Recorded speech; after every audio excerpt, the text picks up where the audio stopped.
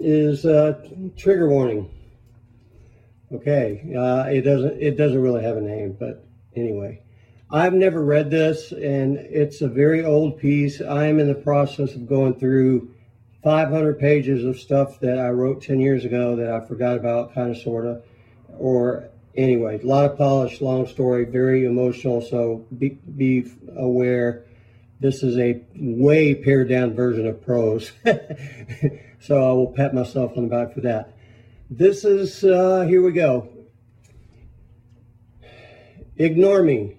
I'm a walking broken heart, and I am unable to see anything objectively. Wait. Listening to myself, listening like I'm a shrink. When I speak passionately, I'm not trusted. Passionately.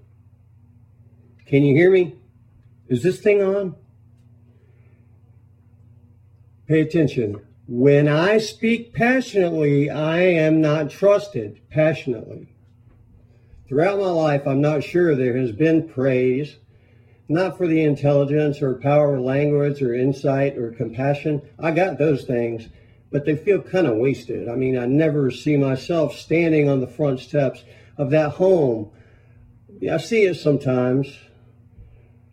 I see myself not holding a lover's hand, and I can never explain her cuts and bruises, or the smell of super glue, or why the fuck her sleeves never end.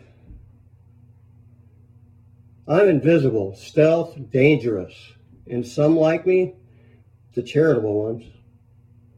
But I'm a cripple, an anomaly, and a liar to the rest.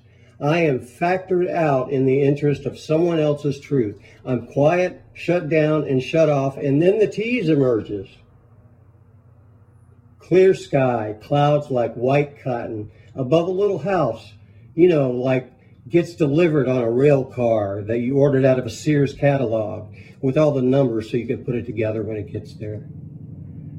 Azaleas, dead, but for the bright pink. I want the truth. I cannot close myself off from the farmer's daughter or block her out.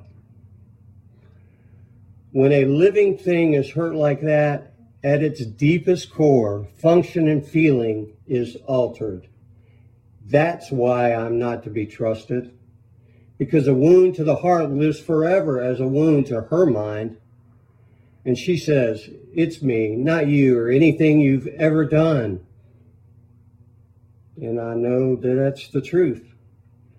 And I find myself in the very rare position of actually relishing in the truth, no matter how fucking brutal or sad. The end. No, really, the end. Thanks, guys.